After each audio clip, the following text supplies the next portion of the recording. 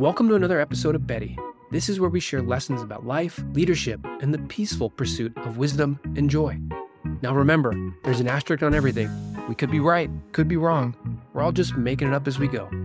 I hope you find something that's helpful here for you on your journey. New Year's resolutions. I understand why we do them. It's a natural cutoff point, and it's easy to start new.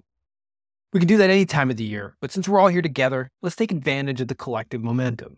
But first, I want to offer a contrarian point of view. Let's stop, not start. As you think about what you will change in the new year, consider what can you take away?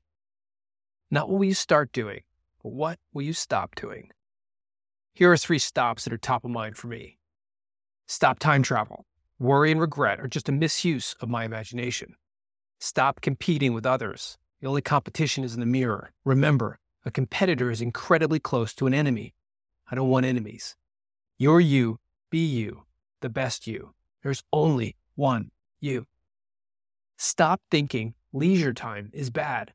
It's okay to do things purely for enjoyment without any perceived benefit. Seriously, it's okay.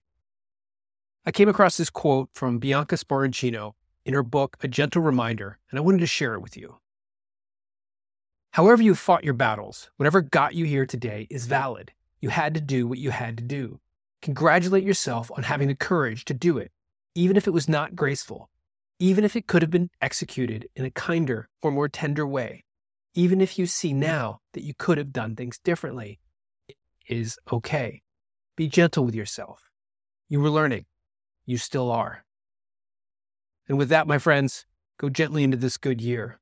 You are good. We are good. And let's do some good. Onward. I hope you found this helpful. And if you did, please hit like and consider sharing it with one other person who might find it helpful too. I'd love to get your comments and thoughts as we all work to be better together.